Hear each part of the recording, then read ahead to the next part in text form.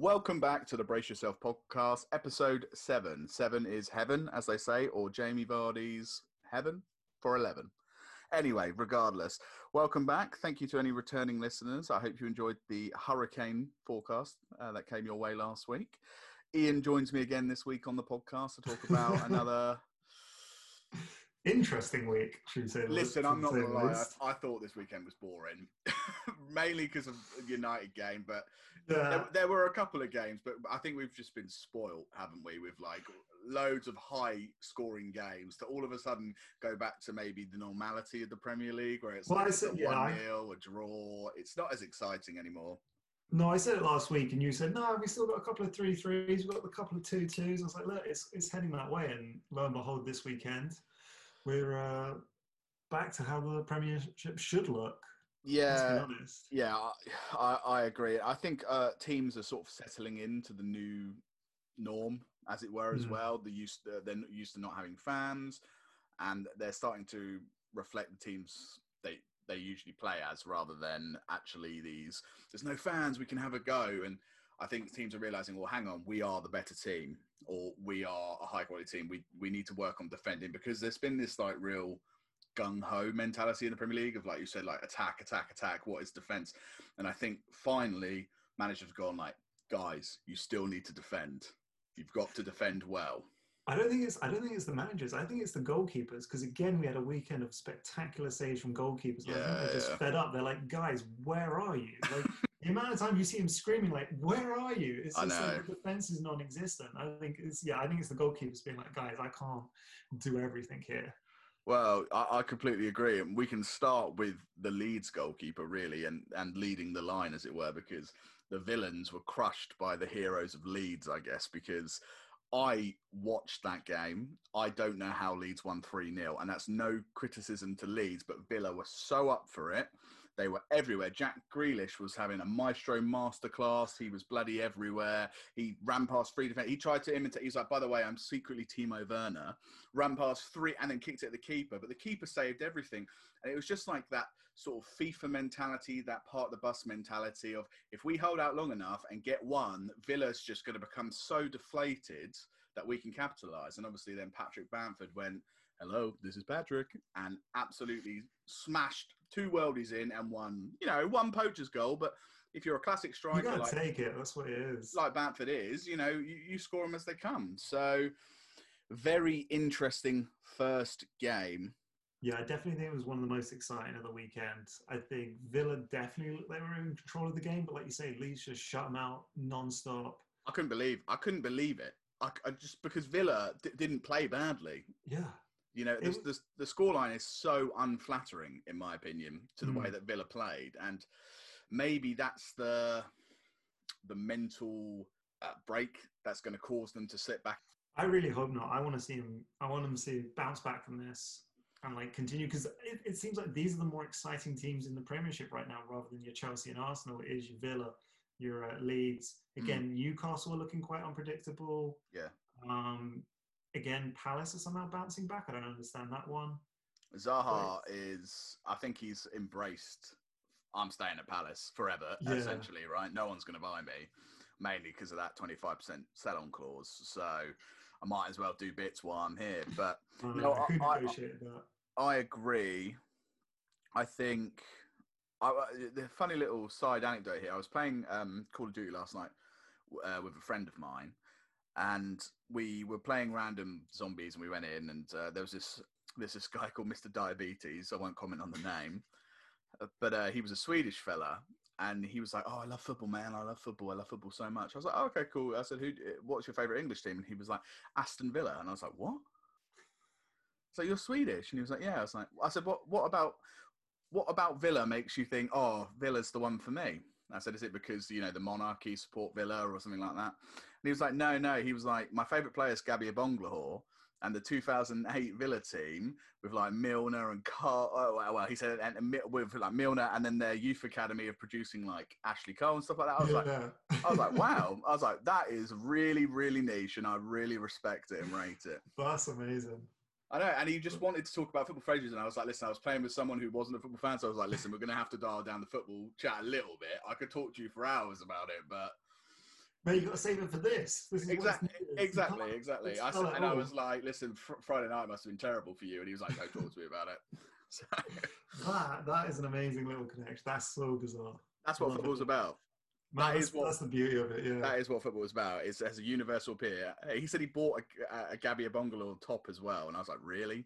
I said, what a legend. You must be the only Swede to own a Gabby Bungalow top. No offence to Gabby. Yeah. Okay. So we'll start. Well, there were a couple of shocks this weekend. I think we should start with the shocks, and then we can go to the boring, run of the mill results. So Manchester pays the iron price. West Ham. What? West Ham. What the hell is going on at West Ham? But it's not even like, we'll just score a goal. We're going to score a motherfucking goal. I know. Antonio, what the hell? A standing bicycle kick? What the fuck is that? Honestly, oh, God, that was a class goal. Yeah. West Ham, look, I think Antonio should have had a penalty 100%. For sure, I think Edison definitely brought him down in the box. I think they were very, very lucky to get away with that.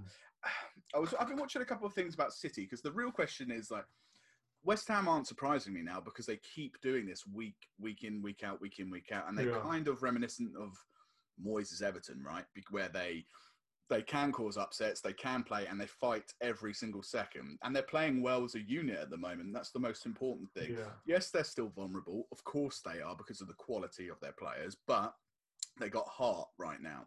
And it's starting to make me, root for them. I was like, go on, beat City. And obviously I have other reasons for that, but it was still... City didn't look comfortable.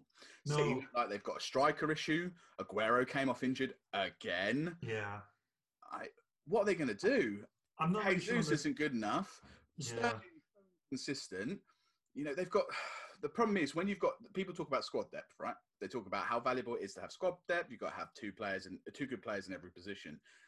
The problem is when they don't play regularly, when they're always inconsistent, they can never find form and they can never know how to play as a unit.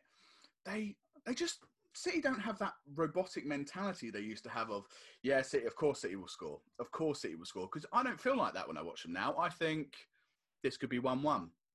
This could be 2-1.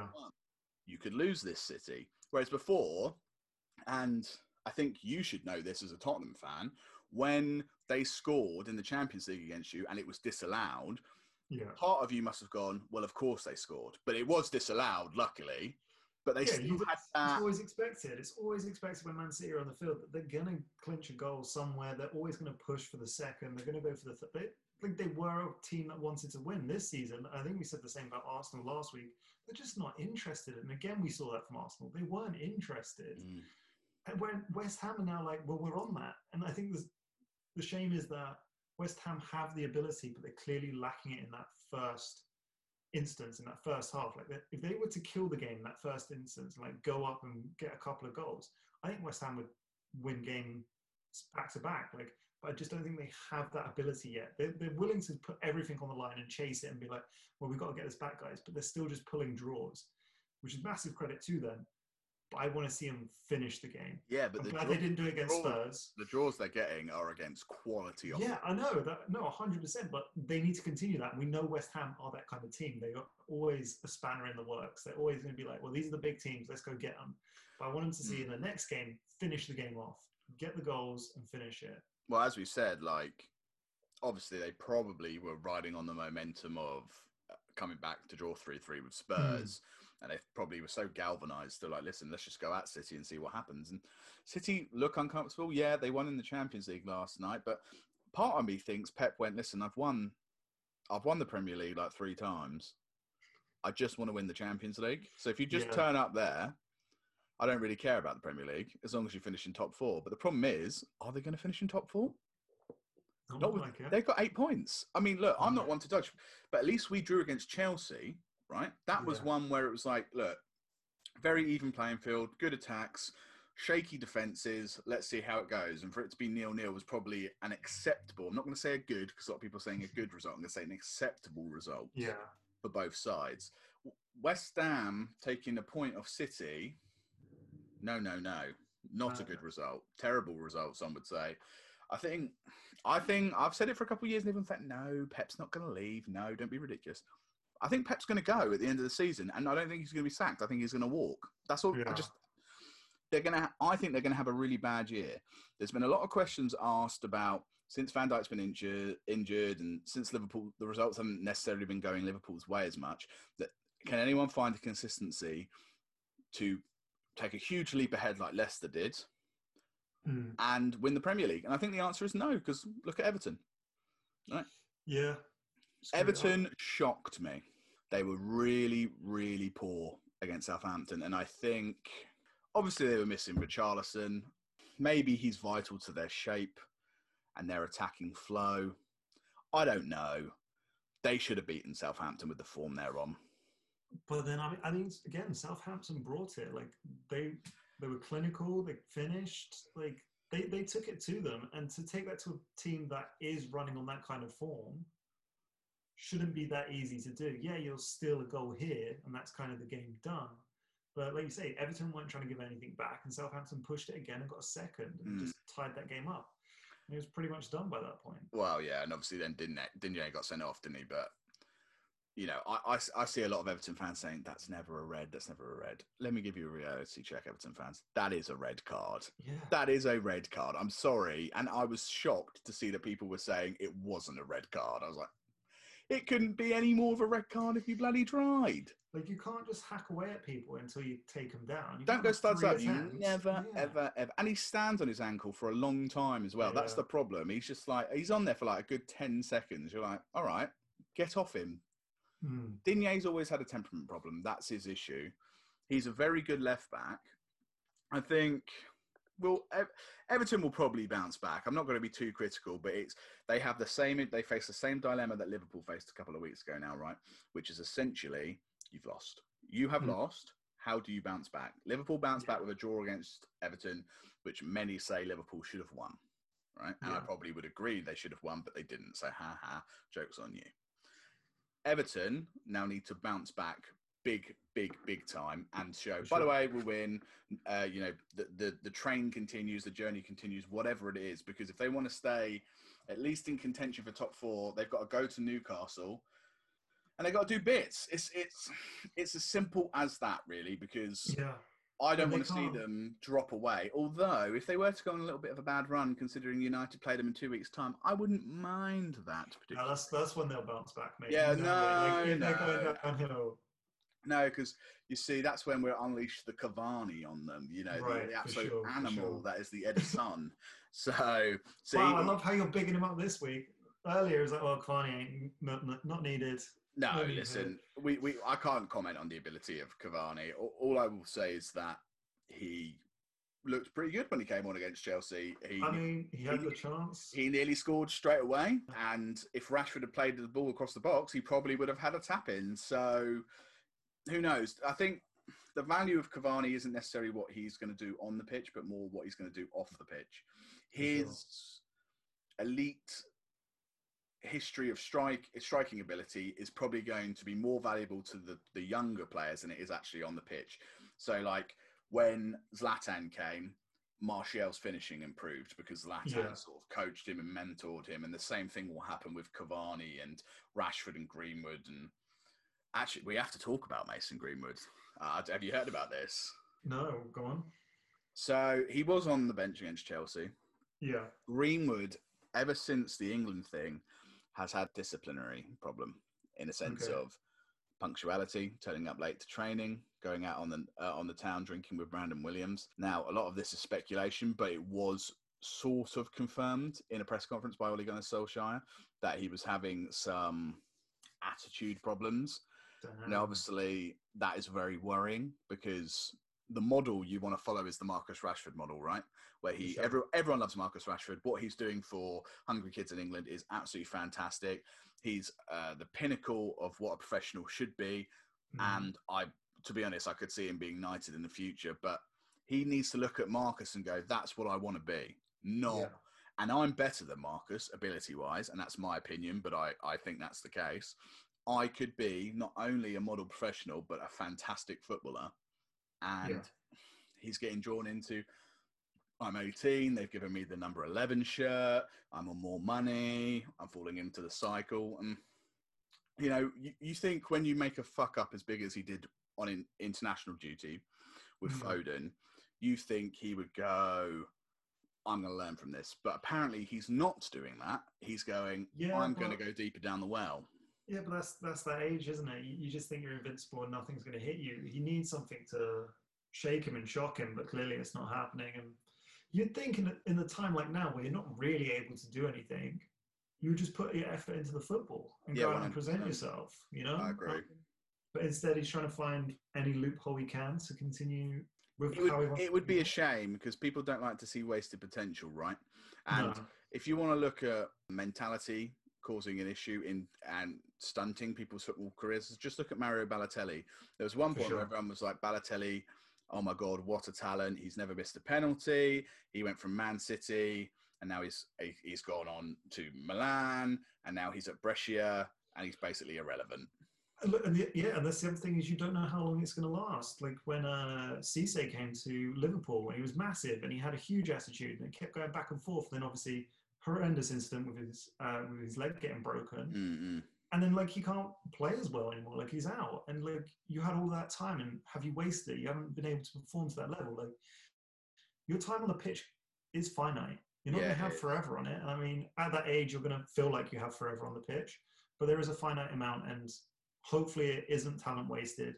Let's hope this is just a bump in the road for him and he's going to correct his, because again, I want to see that. I want to see him play well as an England fan. Like I want to see it.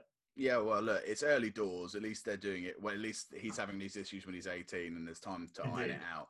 But I think fundamentally it comes down to the support system around you, right? And people in Mason's life need to be saying to him, Mason, don't waste the opportunities you have here because you're only on you're only just on your first professional contract. If you get to the end of the 5 years and United think, do you know what? You've had a terrible attitude, a terrible punctuality issue, a terrible disciplinarian issue or whatever, and you've been average on the pitch, see you later. Yeah, it doesn't release you on a free. Or we'll sell you. It doesn't matter. I think really he needs to go, he needs an epiphany moment, obviously, and he hasn't had that yet, I assume, where he goes, right, I've been benched. He played the end of last season, 8 games starting, and now all of a sudden Juan Mata is starting in front of him. If that doesn't tell, and that's no disrespect to Juan Mata, because Juan Mata has his value on the pitch as well. But what I'm saying is Greenwood benched him or secured that right wing spot for himself, and now it's gone. It's gone for some reason, and it's been since the England national duty. That's the problem. Well, let's hope it can only be corrected, and we hopefully see a talented young player continue with his career. Fingers crossed. Right, okay, so briefly, let's go back to the United game. Go on, give us your points. Ball draw. Ollie got his team selection wrong, in my opinion. Dan James, terrible. Just terrible. Everyone said he's better on the left. Is he? Fuck, he's awful. He just runs at defenders. He's got no footballing brain, no footballing intelligence. He doesn't know when to pass. He shoots when he should pass, and he passes when he should shoot. You know, that's the common problem, I think, of a lot of footballers, to have the footballing intelligence to do, or, you know, what would you call it? The chemistry with your teammates to sort of sense where they make plays. They don't have it. Yeah. What has Donny van de Beek got to do to get a game? My God. And the Dutch press are going crazy about it as well. Why is Van der Beek gone to United if he's going to sit on the bench? Ollie, look, this all stems from the transfer issue, right? Ollie sort of hinted at, there's a little nugget of information he released in the press conference yesterday. Ollie says, I'm not ready to play players that aren't ready for the Prem. So in his opinion, Donny van de Beek isn't ready for the Prem, even though, Ollie, every time Van der Beek's been on, he's made the team much better. Just saying, he's not ready for the Prem, though. And he's already scored a Premier League goal. Doesn't make sense to me. You know, you have to think about team shape. You have to think about balance. Maybe Dan James and Juan Mata offer something to the shape of the team and the balance of the team. I think he got it wrong. I think if you can play Juan Mata, who is not a particularly fast right wing or attacking midfielder, at right wing, who can read the lines, make passes, cut inside, Donny can do that. So play him. You know, Pogba's been benched.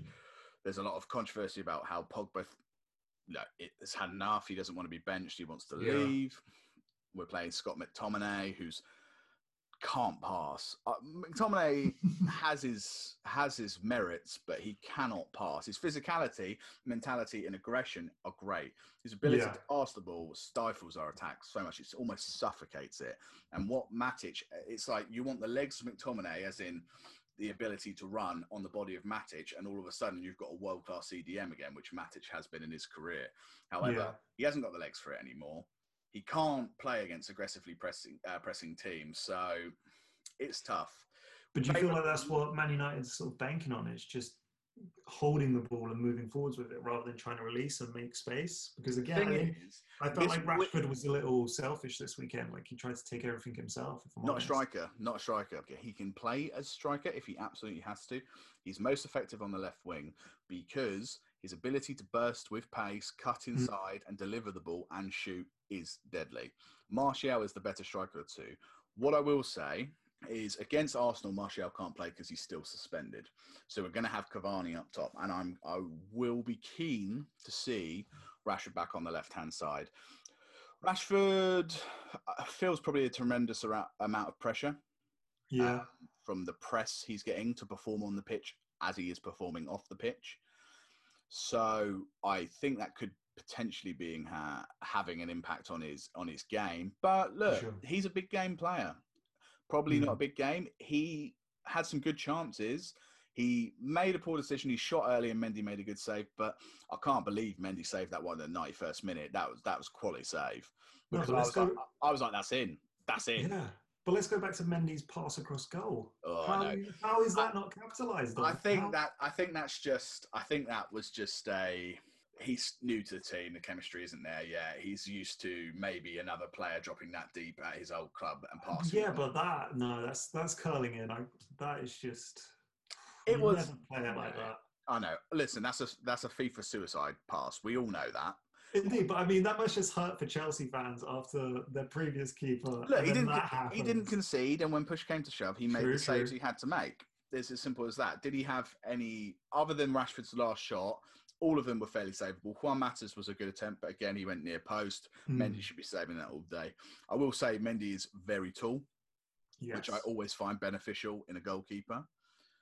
Now, I think Chelsea, I've spoken about United, I'll speak about Chelsea a little bit. I think Chelsea paid us way too much respect. I think they were intimidated by us, especially off the back that we just beat PSG. I think they were very nervous because we just beat PSG about playing us. They set up defensively. Yeah.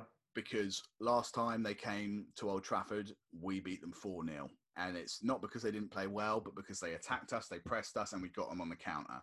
Lampard was obviously terrified of that happening again because we are a very good counter-attacking side. I wouldn't say cowardly. A lot of people are saying it was a cowardly performance from Chelsea and Lampard. I think it was just Chelsea could not afford to lose the game. And we could not afford to lose the game. And thus, a ball draw was probably inevitable. Yeah, for sure, man. I think Chelsea's attackers looked very tired. I think there wasn't much energy on the pitch. I think Timo Werner looked exhausted. Yeah. I think he needs a break. I think Havertz, again, is still struggling to adapt to the Premier League. Yeah. It's tough. I think, obviously, the defence has been a big issue for Chelsea, conceding lots of goals. So I think, unfortunately, it's like a light switch for them. So if they press a switch, they can attack, but they concede. If they press a switch, they can defend, but they can't attack. That's the problem with them. I certainly see that. It definitely felt like that on the field. They have to find that balance. Forward momentum. Yeah. But where are they going to find it from? Like, they've got to figure out how they're going to structure that team and go forwards. But hopefully with Mendy and goal, they'll have a greater support. I feel like a bit more. I feel like defensive confidence is low because of Kepa. Yeah. So the defenders in front of them think, well, hang on, we can't trust the goalkeeper, so we're feeling a tremendous amount of pressure ourselves to do a job that we're also not responsible for. You close down your attacker. You have to do your research as a defender. Everyone knows if you're facing an attacker that has a left foot, you always force him onto his right foot.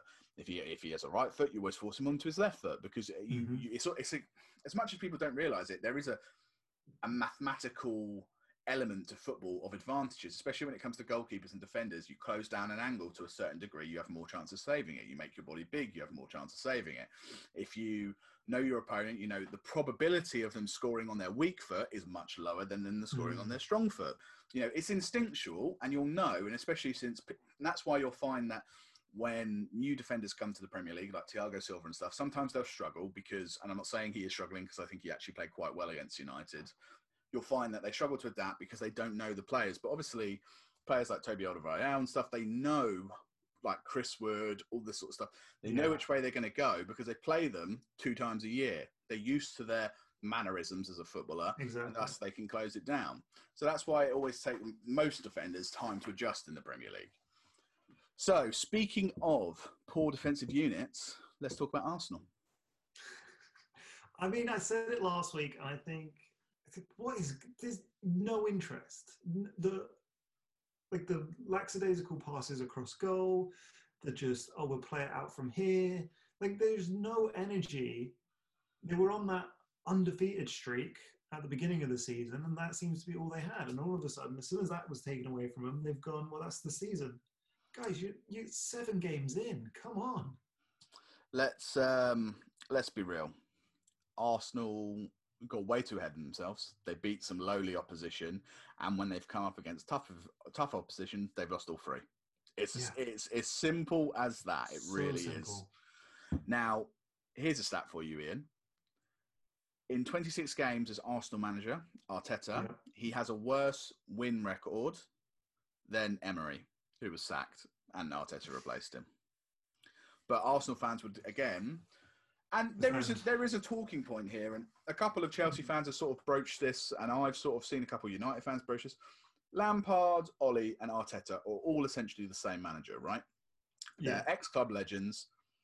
Arteta's not a club legend, but we'll put him in there. Maybe to some Arsenal fans, but you know, that's like scraping the barrel sort of thing. He was a good player, but he wasn't a legend. They're all essentially parallels to each other. Lampard and Ollie make a mistake, they get criticised like hell. And if they do something good, no one ever talks about it. Right? So you didn't hear people going, "Oh, Ole Gunnar Solskjaer masterclass, Ole Gunnar Solskjaer masterclass," after he beat PSG. You didn't hear that, but people going to Brendan Rodgers and going, "Oh, masterclass for beating Arsenal 1-0 on the break." Come on, like. But Arteta always gets a free pass, and I don't understand it. And I think it's because of what I would call it is the Departed effect. Yeah. So you know how in The Departed you've got Nicholson, Damon, DiCaprio, and then Wahlberg's in there, and everyone's like, "Oh, Wahlberg, he's really good because he was that really good in that like one scene in The Departed." And it's like, yeah, but everyone else was like really good in that film, and he gets a little bit of residual shine off it. So everyone's like, "Oh, what a great movie!" Wahlberg was fantastic in it, even though he's in it for like 10 minutes. Yeah. Right? I mean, that's the Arteta effect, because he has that association to Pep. They're like, "Oh, he was Pep's student. He's probably going to be quite a good manager." And he's gone to the temple. He's learned the ways of football, and now he's gone out to do his own pilgrimage. But the reality is Arteta is as learning on the job as Ollie and Frank. Yeah, I mean, it's hard for me to comment as a Spurs fan because we have the running joke that obviously Arsenal can do no wrong. Like, we know anytime the press story comes out about Arsenal, like you're saying, it's always twisted, it's always spun for a positive. And we as Spurs fans know that, and we just take it every single time. We could smash them 3-0 or 4-0, and there'd still be a spin that Arsenal had a great game. Like, I don't know where that comes from. I think Arteta is adding to that. There is definitely this weird residual factor. I think, whereas, Solskjaer's got to live up to Ferguson, it seems like... Yeah, but Arteta has to live up to Wenger, who was the only manager who went invincible in the Premier League. Yeah, and I know. And I think there's just this weird sense that it's that, like you're saying, that rub-off. And I think there's no difference between the Wenger and Arteta. Like, they're just like, oh, it's Arsenal manager. Like, it's just the same difference to them, in my opinion. I think looking at the same person. Look, if I were to look at it objectively, I would say there's a lot of modern-day sports writers that probably grew up or had their formative years of football in probably the early noughties, and as a result of that, are probably Arsenal fans. Let's just be real. You don't need to tell me. There probably were a lot of sports journalists that were Arsenal fans at that time, so they give them, they give them probably an easy going. Like, that just happens. Like United could go smash Real Madrid 5-0, and we'd still get criticised in the press because we weren't good enough. People love to love Arsenal and hate to hate United.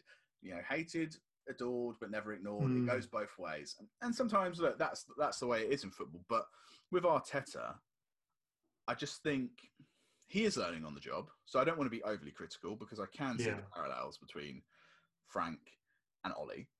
However, his selection isn't like Ollie, where he sticks to a team and goes, this is what I think the best team is. I'm adamant, this is it. Let's go.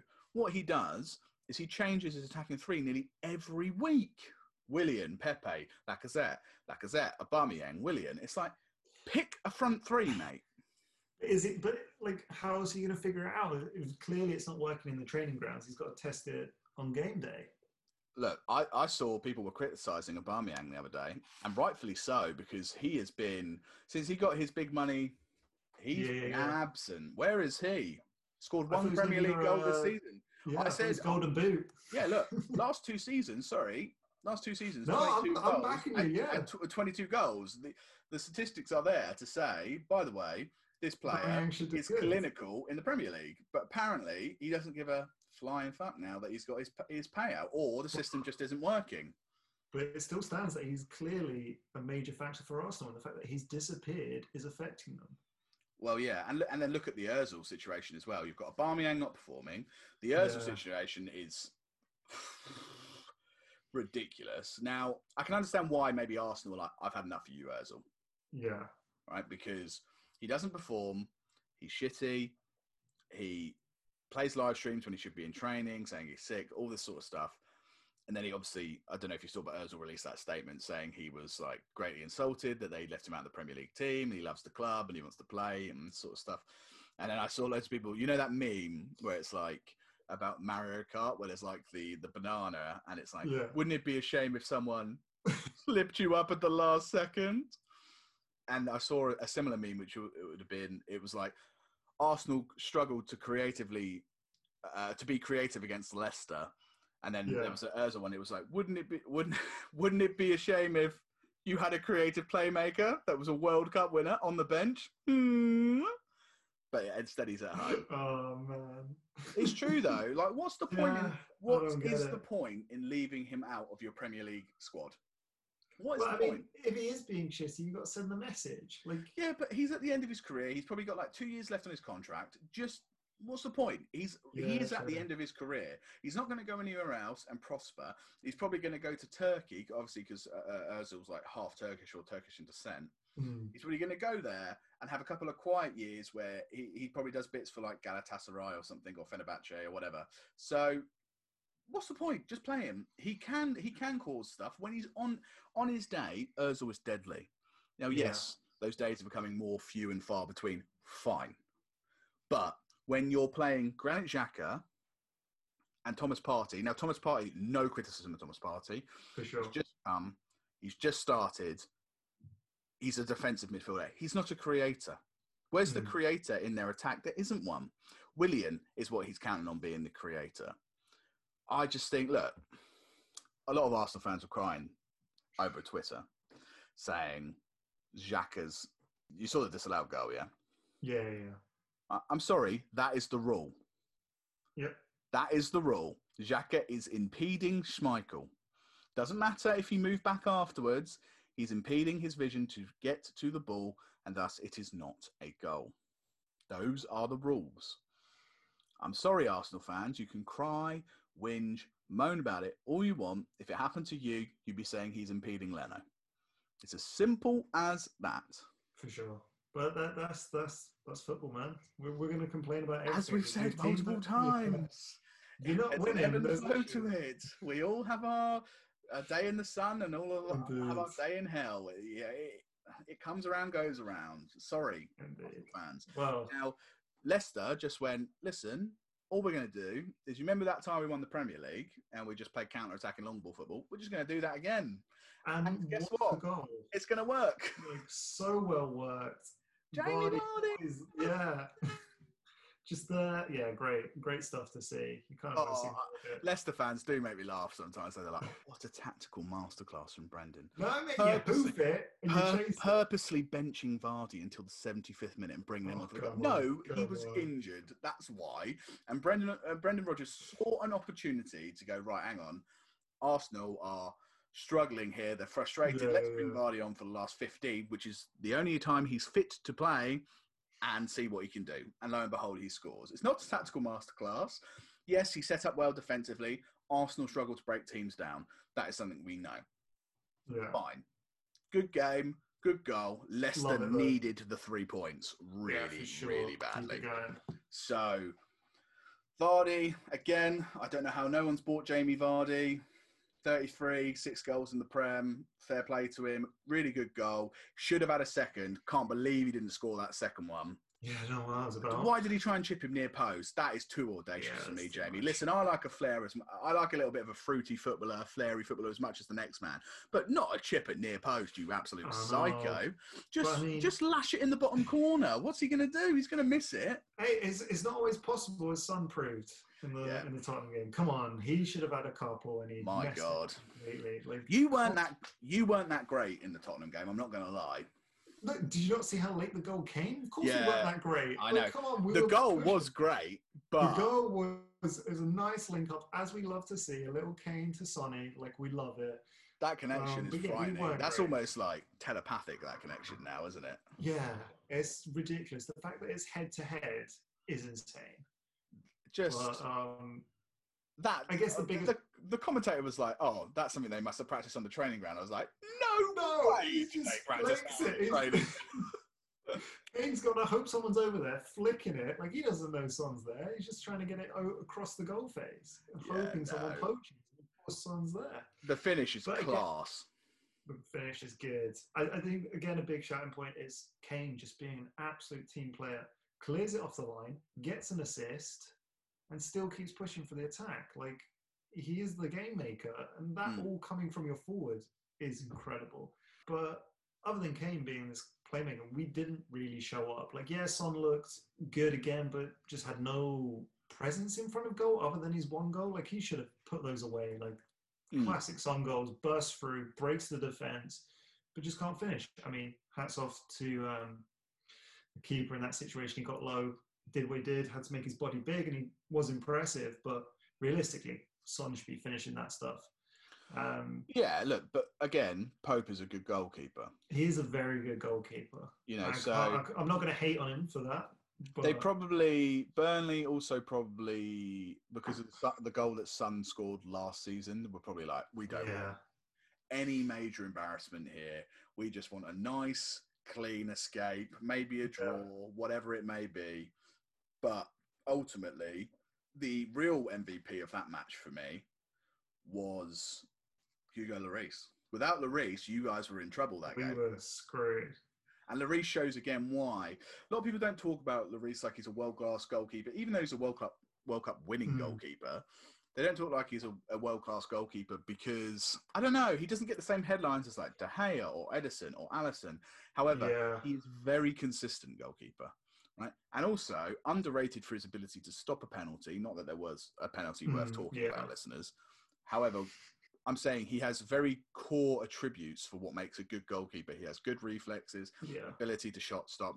Yeah, sometimes he gets beaten. So does every keeper. But he is Mr. Consistent for me in terms of the Premier League. If you're going up against Lloris, you know it's never going to be easy. It's as simple as that. And he didn't make it easy for Burnley. And they couldn't take their chances because of it. Now, at the end of the day, they shouldn't really be having those chances. You needed to win. Here. Yeah, you needed to win. You had to win. And Burnley were making it very difficult. They were turning that screw. They were like, no. But a little bit of brilliance from Harry Kane, and then a superb finish from Heung-min Son. The head-to-head finish, my God. What a goal. Now, let me ask you this. Does Mourinho think Bale might have been a mistake? Well, I think yes. Unless he is just hoping it's those game-changing plays where it's like, oh, we've got a free kick, let's bring him on, let's see if he can provide the magic. You know, a corner in the last 15, let's bring him on, let's swing that in. But I think he has made a mistake. He doesn't know what to do with it. Because I was saying it last week, Bale is an individual, and Spurs has always been very much team. Like, and we're definitely seeing that now from Kane and Son. Like, it's the link up of dreams. And then you're putting Bale in the mix. I just don't see what he's going to add. And I think Mourinho is realizing that Spurs always have worked well as a unit, or as in small partnerships. You know, Alderweireld and Vertonghen partnership, created the back four, all that kind of stuff. Now we've got Son and Kane up front, creating everything. And that's what we look for in our team. And I think putting Bale on as an individual isn't going to make the plays that he thinks that it should be contributing to the game. So maybe he is just the last minute weapon for a corner, for a burst forwards. Like maybe we'll get something out of this. Because again, Bale is a presence in the box. Or he's whipping the corner in, or he's taking the free kick. I don't think he's fit. I don't think he's fit. That's the problem. I don't think he's fit. That is the issue. And I think he showed that against West Ham when he burst forward. Yeah, he did amazingly well with his natural cardio to burn forward. But when he came back to the halfway line, he was like, because he hasn't played. Because Real Madrid have not been playing him. He's clearly not fit. I would, if I was Mourinho, I would start him against the likes of Sheffield, the likes of Burnley. I reckon he could have caused Burnley absolute nightmares that game. But the problem is, clearly he doesn't want to start him. I know you started him in the Europa League. He didn't do anything there. It's just, I thought he would have scored by now. I'm a bit disappointed. Yeah. I'm not going to lie. Or even assisted, or caused some sort of anything moment, some impact, magic, like key pass, attack. But at the moment, he's just been like, by the way, I'm not fit, and I can't really cut it at the moment. But hopefully that improves. Now, I don't want to spend too much time this week talking about VAR, Ian, but there have been a couple of... How long did it run for VAR last time? A long time. A long time. The Everton-Liverpool section was quite beefy. So, listen, a lot of Liverpool fans are upset about the VAR decision. Half the Liverpool fans believe that it wasn't in the box, and the other side believe it wasn't a foul. Let me just clear this up for you. We'll clear it up with both of our opinions, right? Gotcha. My opinion is it was a foul, 100%. He doesn't get the ball, he gets the man first. And two, the letter of the law is if it's on the line, which it was, it is a penalty. Right? That's my stance on it. It is a penalty. Sorry, Fabinho, as much as you want to say, by the way, Fabinho is so versatile, he's the greatest centre-back in the world. He's not a centre-back naturally. He will go in for challenges which are rash. It will happen.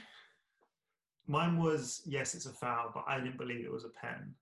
But you didn't think it was in the box? Because my understanding is that the majority of the ball has to be over the line. And it doesn't have to be like a small amount. And I think it was just clipped before he was going in.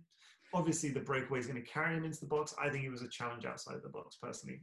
Very much on the line, which then, to your point, means it is a penalty. But that wasn't my understanding of that rule. We can only follow the rules, right? Because that's what the Premier League told us.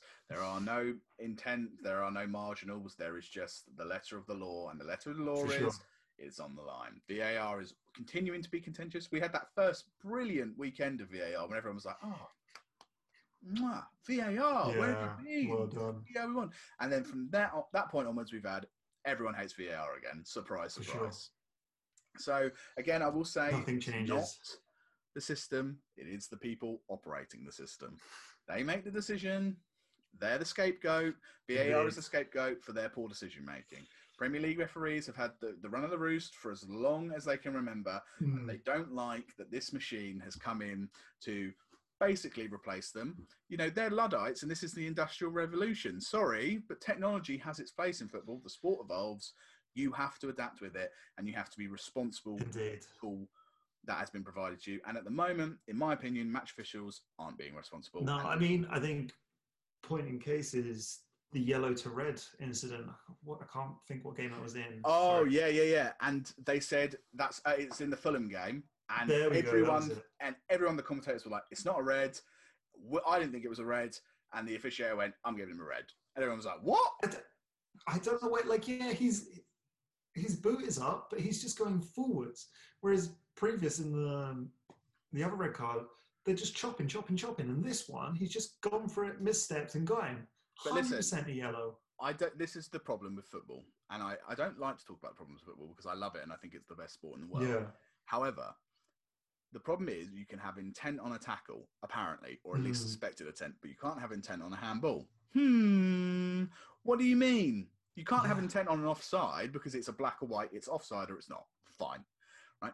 But on emotion, as in like a handball, did he do it purposefully or did he not? How can you have an accidental handball, which again was brought up on the weekend, and a purposeful handball, but you can have an accidental challenge and a purposeful challenge, but you can't have intent in handball. It's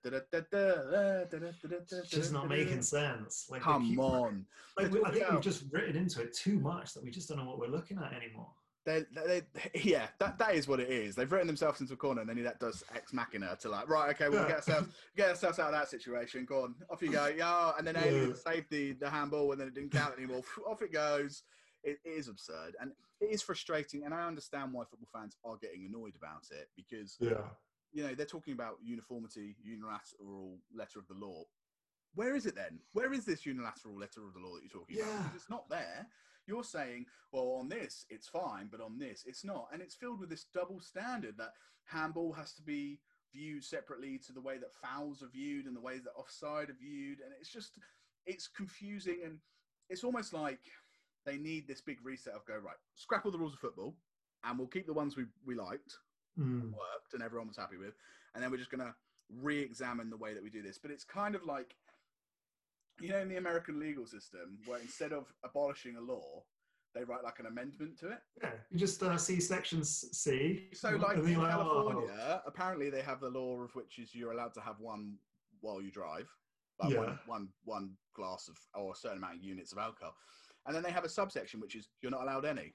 Well, then just say you're not allowed any. What the fuck are you talking about? And they call it buzzed driving. It's like, fuck off. Just, what's the point? Just say, you're not allowed to have any alcohol. Simple. Yeah. And they're like, we're just, we're basically going to omit the law through these subsections. It's absolutely ridiculous. And that is what law is like, It's so absolutely insane. Like the encroachment line. How often do you not see that enforced? Indeed. And then And then in big games, they're like, we're enforcing it because the whole world is watching. But in little games, we don't care. And then very obvious fouls go completely missed. I can't remember which game it was in, but a defender just literally holding the attacker. Maguire. Yeah. Chelsea should have had a penalty, 100%. If any Chelsea fans are listening, think, Harley skipped over that. Here now. Maguire, bar that, had a very good game. Yeah. But that was a penalty, 100%. You don't hold a player, and it wasn't even flagged. It wasn't spoken about. I know. Even the commentator was like, he's got to get the better of him here. I'm like, yeah, he's physically forcing him to the ground. He's getting the better. Don't you think it's interesting that they didn't VAR check that, but they VAR checked Thiago Silva's foul on Rashford? That's the difficulty, right? And we've previously spoken about why players go down, why they don't go down. That should be the example of why players go down, right? Because if Rashford goes down there, 100% they give a penalty because Thiago Silva makes contact with him. For sure. Right? But because he stays on his feet, they don't give it. Again, and that just all ties neatly into the problem with footballing law. Yeah. Right? If you hit someone in the box with your foot, if you make a bad tackle and you don't get the ball, I'm sorry, it's a penalty. Doesn't matter if they stand up, they go down, but there has to be a reset on what footballing law is. Now, Ian, we must carry on because, listeners, I'm sorry, but there's a game on at 8 p.m. and we're recording. The only way we can shorten these episodes is having deadlines. Man United are playing Leipzig at 8 p.m. Dangling a Man United game is the only way we can stop Harley rambling. And listen, I do not miss Man United games. I am a diehard fan. Be in a car with Harley trying to get back from a Man United game. Exactly. Absolute terrible. I watch it in cars. I watch it at work. Not my current work, if anyone's listening. Mainly because it's night work now. But anywhere I can, I've got it on my phone. I've got it on the go. I'm a diehard United fan. I'll watch every single game. Indeed. So we have 45 minutes, listeners, to give you a brief showcase and briefly talk about the Champions League very quickly. And talk about head-to-head results. There's quite a lot of things to do in that time, but we'll give it our best go. So, Ian, I don't know if you saw the Champions League results yesterday. Biggest one that stood out to me was the Madrid game. What is going on at Madrid in the Champions League? I have no idea. I know they got it back to 2-2, but they should be beating. But they should have, they should be getting it back. They should be beating them, right? Gladbach had a good season last year, but Madrid's quality of players are tenfold to what the Gladbach players are. So I do not understand how that's even happened. And also, they look like, if Gladbach had got one more, Jesus Christ, it was game over. 1 point out of their first 2 games. They're in a tough group as well. I'm not convinced they're going to go through.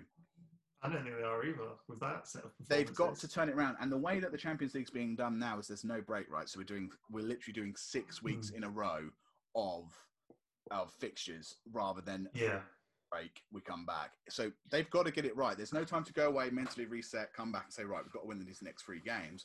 You've got to focus on the league and this. And also, especially on the back of Real Madrid winning the El Clasico, right? And smashing Barcelona at Barcelona. You think that then to draw 2-2 with Gladbach, I don't know what that's about. That's a bit mental. Absolutely insane. England take all 3 points I've put here. Yes. Both English teams finally won yesterday. Good job. That's what we like to see. Good job. We like to see.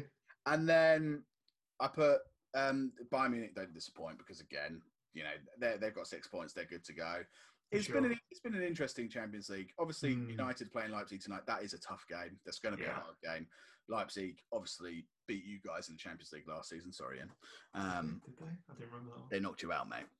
I freaking know! You don't need to remind me. I'm trying to delete memories. Well, listen, I'm in eternal sunshine right now. They might knock us out to bit. Well, not last season. That was the season before, obviously.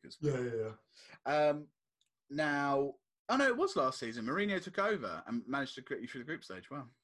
All or nothing. Thank you for giving me those memories. Champions League's a bit of a mental one. At the moment, as we stand, let's just see what's going on in terms of scores. So, Chelsea are beating Krasnodar 1-0. Callum Hudson-Odoi has scored. And PSG are struggling to beat Istanbul, which for United is... That is delicious. So delicious. That's very delicious. Okay, so... Listeners, it has happened. As we predicted, it would eventually happen. There was only one brace this weekend, and it was by Sir Patrick of the Bamford. Now, this is no discredit to Patrick, but we knew the week would come where we would have a Jay Rodriguez, as we cited in the past. Bamford is not what you would consider a household name in terms of a footballer like Heung-min Son, Harry Kane, Mohamed Salah, Jamie Vardy. So... I've gone away. I've done some research on the old Patrick, and I will try my best to deliver you an engaging showcase about him. Oh, no, I want a fully weaved narrative from his humble beginnings to this past weekend. I want it all. I'm going to cite another footballer here as an example of the sort of player that Patrick Bamford is. Okay. So, also... briefly, what I realised is we never actually said what the player did to get the brace showcase. I've realised that now in hindsight. So just to clarify, they should know, right? Patrick Bamford scored 3 goals, scored a hat-trick against Aston Villa, and that is why we're doing a brace showcase on him. For sure. Bamford is 27 years old. Now would probably say he is in the prime years. If people don't know, certain footballers peak at different times, like Wayne Rooney peaked a lot earlier than maybe a traditional striker would. However, the golden years for a striker tend to be sort of anywhere between 26 to 30. Sometimes it's 28 to 32, whatever it may be. However, he's in his peak years, or at least predicted peak years. Bamford, I was going to cite another Championship player. Well, there are 2 players I can cite that have played in the Premier League that do better in the Championship. Now, Mitrovic, who plays for Fulham, always plays better in the Championship than he does in the Premier League. And Anthony Knockhart for Brighton actually opted after 1 season in the Premier League to go back to the Championship because he knew his level and was more comfortable playing there. And now obviously come back up.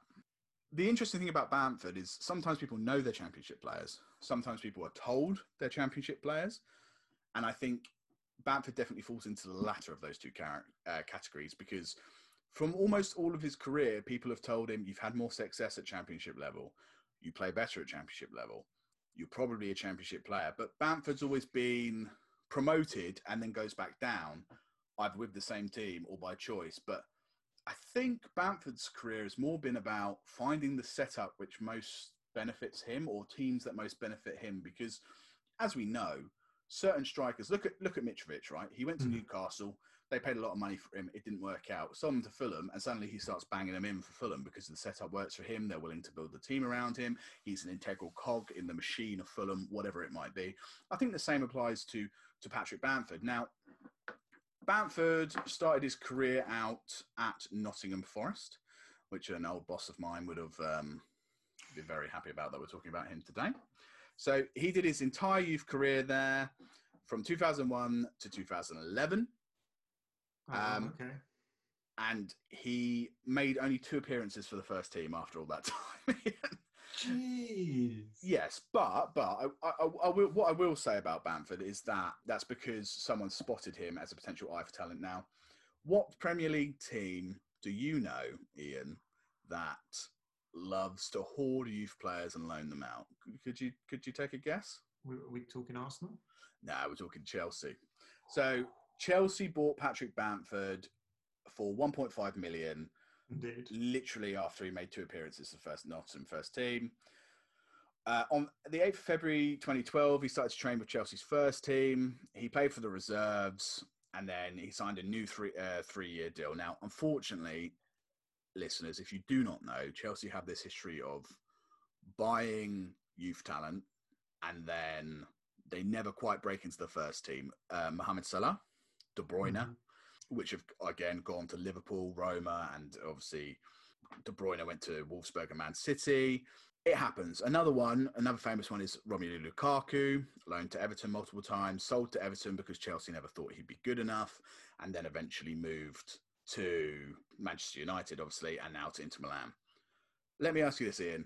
He was contracted at Chelsea for 5 seasons. I put Pride Rock purchase, yeah?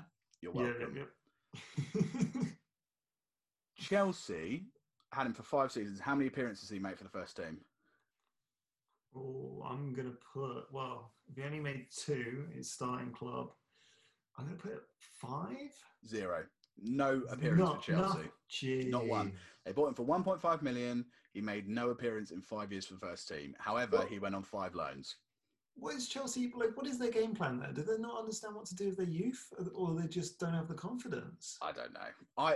The thing is, it's the Man City equation, right? It's that if you buy good players, no one else can buy them. If you buy good youth talent, it's a good investment. If they work out, great. If not, you sell them on for profit. And that's what they do. They buy him for 1.5 million and they sell him on for about £6 million.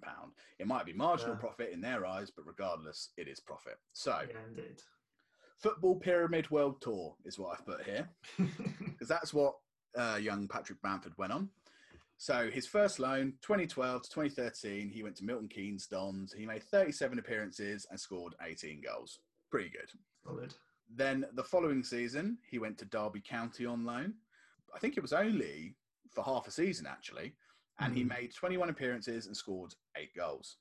Then the following year, and this is the pivotal one on his Football Pyramid World Tour, he went to Middlesbrough. Right? And in 38 appearances, he scored 17 goals. That's good. Then they went, okay, maybe we don't loan him to championship teams anymore. Let's try and bring the level up. So they lent him to Palace.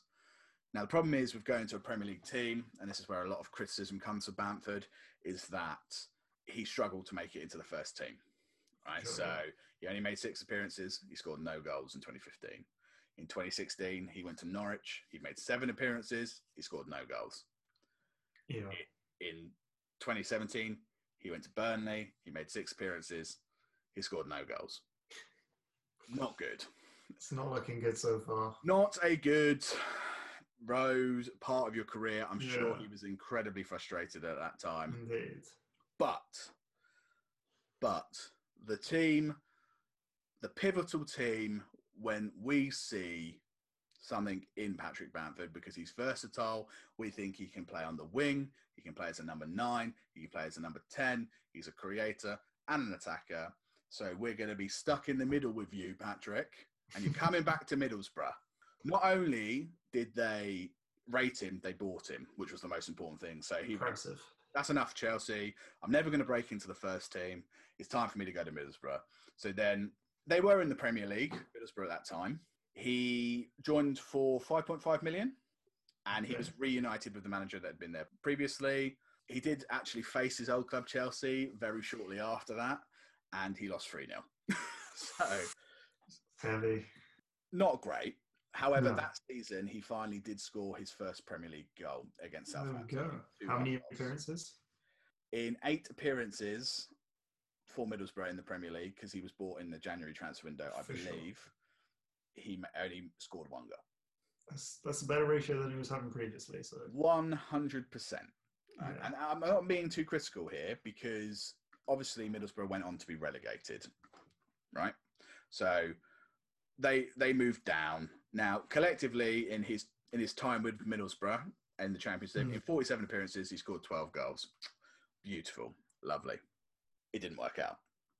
After Middlesbrough were knocked out of the playoff semi-finals by Aston Villa, do you remember that season when they finally came back and they beat Fulham in the final, Villa, and they came up? Yeah. In the 2018-2019 series, and this is where the journeyman, because his journey, Bamford's journey is one of a journeyman's, like finding the right team, finding the right outfit, moving through various teams, being rated by certain managers and underappreciated by certain clubs. But eventually, he found his footing with the Leeds project. And obviously, as we know, the Leeds project, Ian, has been a very long one to get them back to the Premier League. They even had a documentary, didn't they, in 2018, which called Take Us Home. Unfortunately, that year they didn't get taken home. It was the following year it finally happened. However, Bamford, on the 31st of July 2018, he joined Leeds for an undisclosed fee. A lot of people seem to think it was like 7 million, rising up to 10 million, because he was doing quite well in the Championship. And he was given the number 9 shirt. Bamford was their most expensive signing for around 17 years. Obviously, we know that's now been broken. But at the time, he was the most expensive player bought since Robbie Fowler in 2001. You could see the impetus there from Leeds to go, we are going back to the Premier League. Bamford went on to do incredibly well for Leeds, as we will know, and I'll briefly talk about some of his stats here. In 73 appearances, he scored 31 league goals for Leeds. 6 of those coming this season. Now, in particular, we can talk about Bamford this season. He has scored against Liverpool. He has scored a hat-trick against Leeds. And I can't remember who the 2 other goals came against. However, in 6 appearances in the Premier League, he has scored 6 goals. So it finally seems like Patrick has found his home. This is his home. He got taken home for sure. He got taken home. Bamford loves the Premier League right now. And do you know what? He's done the grind. That's the thing. I was about to say, like, we've spoken about footballers who are massive. We've spoken about the ones that you know have started a career well. But we're now talking about a player who has played his heart out every chance he's gotten. He's been put down and he just keeps going because that's his dream and he wants to do it. And now he's at the top tail. Well, let's not say the top tail of his dream, but he's living it. Like 6 goals in 6 games. Look, I wish him nothing but the best. And he must have been frustrated when Leeds came up because they bought Rodrigo, which was another striker. You know, so he must have been thinking, am I going to be replaced? Where's Rodrigo going to play? Is he going to play on the wing? Am I going to play on the wing? If I get played on the wing, I'm probably going to be stifled in front of goal. But what he has to keep doing is making the decision hard for Bielsa. He has to keep making him think, right, I need to pick Bamford because he delivers. And so far, 6 and 6 is better than some of the elite strikers at the top 6 clubs. 100%, like Werner. Martial hasn't even scored this season. So and he's got a Premiership ball now sitting in his lounge. Oh, yeah, God. He's taking the ball home. I bet he's absolutely chuffed with that. You know, what's it? If you look at it collectively, I think he's made 33 appearances in the Premier League. For sure. 6 for Palace, 7 for Norwich, 6 for Burnley, 8 for Middlesbrough. And out of those, he's got 1 goal. But in his first season for Leeds, in 6 appearances, 6 goals. That's it. You're always just searching for your team. And that's what we're talking about, team units and working as a team and being part of it. And clearly he's found his home. It's the same as any job, right? If I go to a job and culturally I don't think I'm a good fit or it doesn't benefit me or it doesn't empower me or lift me up, of course I'm going to ask questions or look elsewhere. This is obviously the right job for him, and I wish him nothing but success. Now, a couple little one side anecdote I've put from here, from Ireland to Ireland and back again, a Bamford's tale. Go on, you got to give us the pun there, though. Ireland to Ireland. Yeah, so it's from Ireland, the country, to Ireland, which is England. So essentially, due to the grandparent rule, Bamford is eligible to play for Ireland if he so chooses, and at youth level, he did. This is a modern problem for a lot of English talent because the contest to get into the England team is so high that if you don't play for a big six club, a lot of players feel like they can't break into the England squad, and obviously he doesn't play for a top six club. However, he elected to play, after playing at youth level for Ireland, he elected to also play for England at youth level. Now, there's some contention over what his current national eligibility or selection is, because he decided in July 2018 that he might again play for Ireland. Okay. However, in the end of 2018, the Republic of Ireland manager, Mick McCarthy, confirmed he was talking to Bamford about calling him up to the national team. And on the 7th of March 2019, said that Bamford would be switching allegiances back to Ireland. However, 3 months later, he was still waiting for Bamford to make a decision about playing for Ireland, noting how he was refusing to chase Bamford. Former Leeds and Republic of Ireland striker Robbie Keane criticised Bamford for saying, "I'll tell you with Patrick Bamford, he should be chasing us. He should want to come here. If he doesn't want to, no problem. We shouldn't be chasing people, by the way." So obviously, it's that McTominay issue, right? McTominay. Yeah, it's just holding out for the call, isn't it? I'm never going to break into the England setup. You know, look who he's got in front of him: Harry Kane, Rashford, Dominic Calvert-Lewin, who's on fire. It's tough, isn't it? It's tough, and it's like, do you want to wait for the call or do you want to play internationally? The problem is, you know, with England, you're likely to play at a tournament. With the Republic of Ireland, you might not in your entire career, and that's no slight against Ireland. That's just, I'm going off the precedent that they've set. Look, it's tricky. Like you want to play. He's clearly hedging his bets. He's clearly just hoping the England call is going to come. And then that's just disrespectful to Ireland. And then you're not going to get your place there. So he's playing with fire a little bit there. But hopefully if he makes his decision, it's for his benefit, really. Well, look at Grealish. Grealish opted to not play for Ireland, even though that he played for them at youth level. They really rated him and wanted him to play for them. However, he opted for, I'm going to play for England instead. And finally, he's had his call up. Yeah. It can happen. And if Patrick puts in the performances, I'm sure that will be reflected in the decision-making by Gareth Southgate. Oh, definitely. Only time will tell. However, if you keep scoring hat-tricks and you keep scoring a goal a game in the Premier League, I don't really think there's much they can do about it, to be honest. Yeah, you can't argue. You're definitely you will force your way into the team.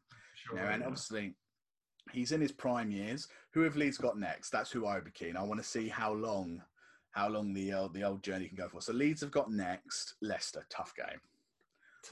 Really tough game. But is it a tough game? That's the question you have to ask, isn't it? Is it a tough game? Or, you know, will Leicester do their classic, beat Arsenal, and then go, oh, Leeds, you can roll us over? It, yeah. Who knows? But I mean, Leeds are willing to bounce back. Leeds still want this. I think they're still a strong team, as we've said previously. Oh, yeah, 100%. They're definitely not done. And look, as a final point on Patrick Bamford, one final point on Patrick Bamford is he is the epitome of hard work rewarding you the way it should. He is dedicated. He has not given up.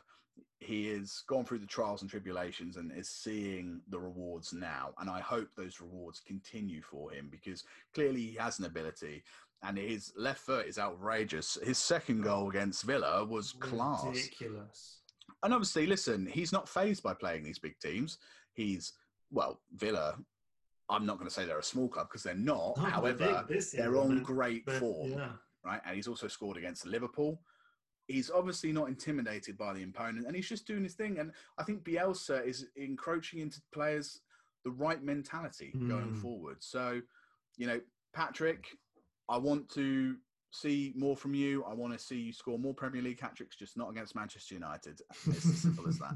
I'm sure Ian would say the same for Tottenham. Oh, of course. Score your goals elsewhere, please. Okay, right. So moving on to the head-to-head results. Now, Indeed. listeners, Ian beat me in the fantasy league this week. Oh, you didn't even let me get a chance to say it. I was so amped. I have literally. I am the Patrick Bamford of that league this week. I have grinded my way through, and now I'm sitting on top, and I'm happy. 10 points. He got 77 points, and I got 36. I had a woeful week. It was a terrible week. Loads of players underperformed that was expected to perform, but that's just the way it goes in fantasy league sometimes. But the thing was, we both had Kane and Son in our teams, and I knew Monday night was coming. The vital points for me to get me above average. I know. Harry Kane, I'm just saying, 8 assists and 5 goals is outrageous. Is disgusting. Watch Kane this season. I reckon it's Kane or Son for Player of the Month, I think, this month. For sure. Head-to-head results from last weekend. I haven't gone through these yet, so let's go through them quickly. Okay, let's see if I can get some more points on the board. Okay, so we both thought Villa would definitely beat Leeds, and we were both wrong. Great start. We also both thought that City would beat West Ham. So let's just move on from that. Okay. I actually had 2-0 Palace, and then they scored that wonder goal. Special shout out to Tom Kearney, by the way. What a worldie that was. But indeed, you thought they'd draw, so it's 1-0 to me at the moment. We both thought Manchester United would beat Chelsea, and obviously it was a draw. So it's been a very poor week so far. I'm not going to lie to you. You're not going to like this, Ian. No, you didn't put 2-1, did you? I put 2-1 Liverpool. No, I put 3-1, didn't I? Yep. Oh, come on. So it's 4-0. Hey, we both backed Sheffield for a goal. I'm impressed, though. Now, Ian, you did put 2-0 in the Everton-Southampton game, but you put it to Everton. Yeah, but the other way around. Yeah, okay, cool. Well, there's no point dragging it out, man. Wolves Newcastle. You put 1-0 Wolves, right? Oh. And we didn't speak about the Wolves game, by the way. No, we didn't, shamefully, because that Newcastle free kick. Both goals were outrageous in that game. Jimenez's volley was class, and that free kick by Murphy was Roberto Carlos-esque. My God, the bend on that ball. You could see Patricio was just like, no. There's no way. Curling it around the wall at the near post. I know. Absolutely shake my head a clock. That is terrible. So neither of us got that right. We both backed Wolves, and it was a draw. Arsenal-Leicester, I went for Leicester to win 2-1. So I get the point. Thank you very much. And you went 2-2, so sorry about that. Oh, come on. This is absolutely woeful. Brighton West Brom, sorry. I went for a draw. I was right. And you went for 3-1 West Brom. Ian, you've currently got no points again. It's currently 6-0 to me. I definitely get points in the next one. I know I back Spurs, so I'm safe. There's definitely a point there. Yes. So you get 1 point because you went 2-1 Tottenham. And I went 4-1. Obviously, I was wrong, but the final score is 7-1 to me. So I won, yeah? So I went, yeah. Making it 5-1 overall. That was a really good one for me, so yeah. 5-1 overall. I should start putting 50p bets on all these results, as in the ones I back, because I'd probably make some money back. Okay, viewers. Put it all in a pot for Ian beat me in the fancy league, but once again, I have defeated him in the head-to-head results. Am I shocked? No. Am I disappointed about the fancy league? Yes. But there's always next week. Always next week. Right, okay, so it's time for the upcoming game week, Ian. Are you ready? Let's get ready to rumble. Can I actually say that? I probably can't. Yeah, why not? You can say whatever you want, man. No one's coming for us yet.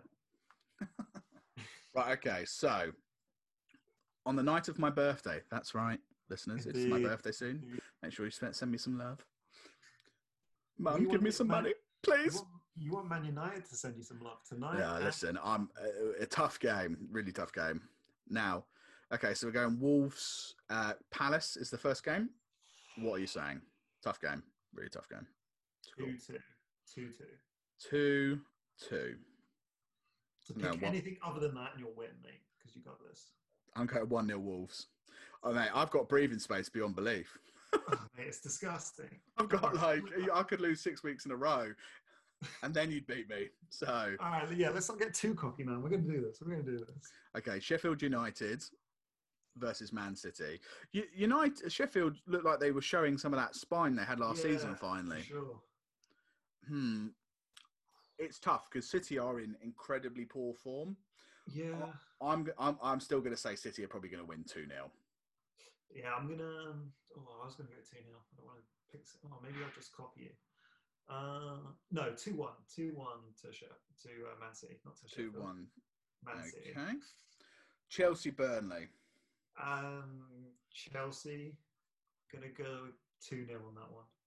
2-0 Chelsea. Yeah. Okay. That is... I'm going to go... I think Burnley are tough. I think it's going to be a draw. I think it's going to be 1-1. Okay.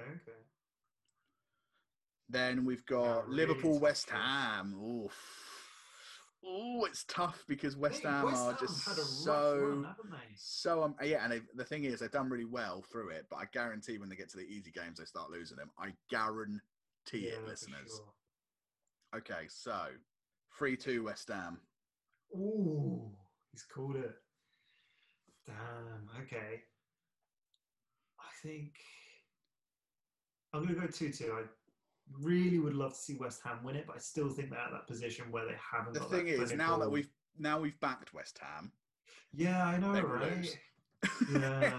It's as simple. But that is no offense to the fans of Hammers. I'm sorry, like we're just trying to support you guys. Yeah, well, you've proven me wrong. You've changed my mind about you, West Ham. So Indeed. I'm now backing you, but don't disrespect me by then not delivering. I expect to see you give Liverpool a hell of a game and Antonio to run riot against Fabinho and Joe Gomez. We want a nice finish this Saturday afternoon. Here's a really tough game for you. Villa Southampton. Tough. Oh my God, that's really hard. Villa are on such good form. I think they were so unlucky against Leeds. They need to bounce back, but Southampton are in good form as well. I think I'm going to go 3-1 Aston Villa. 3-1 Villa. Oof, my God. Okay.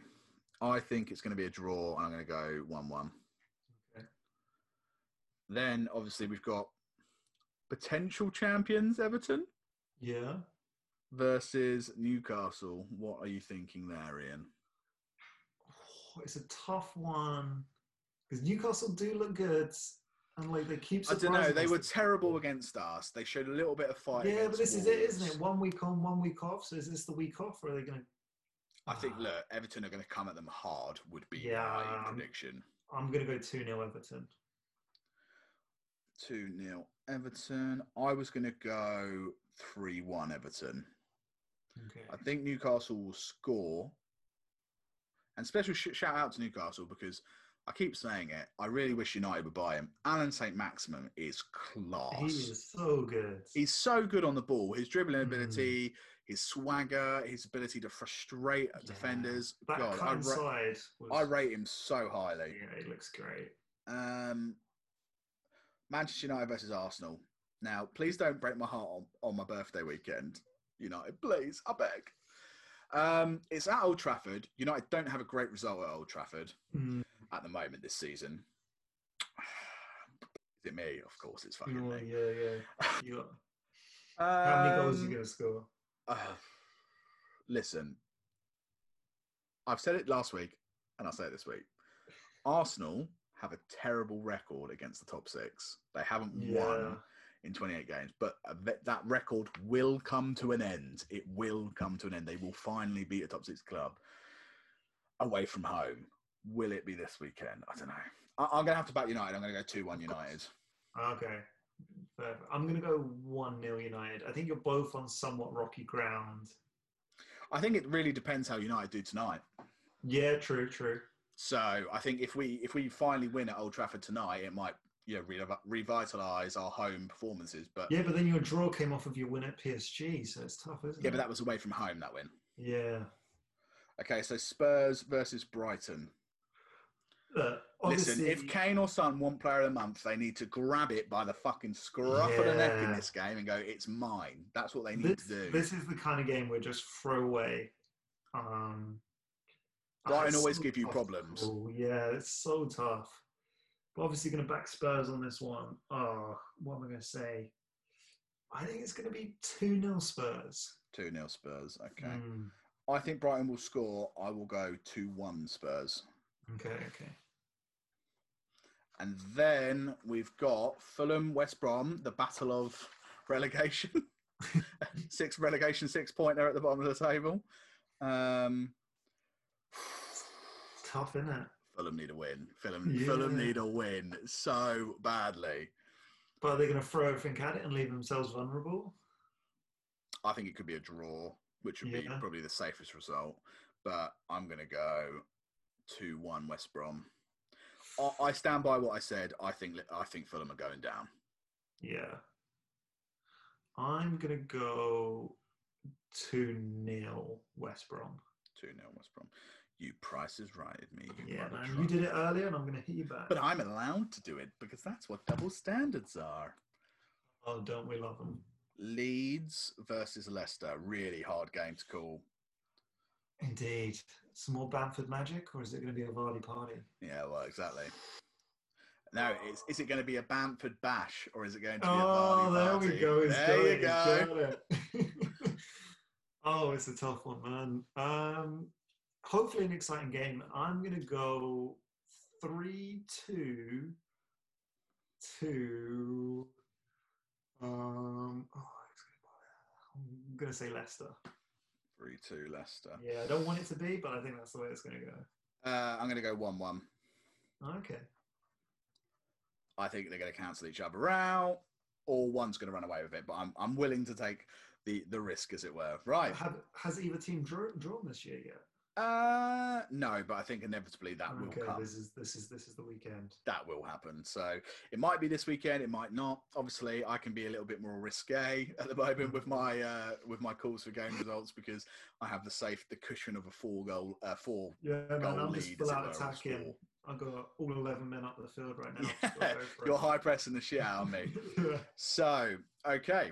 That is another week on the Brace Yourself podcast. It was a delightful week, and I actually quite enjoyed this week having to do a showcase on an underknown or underappreciated footballer, or a prime example of how English footballers can still force their way to success even if they're not backed by a top 6 club.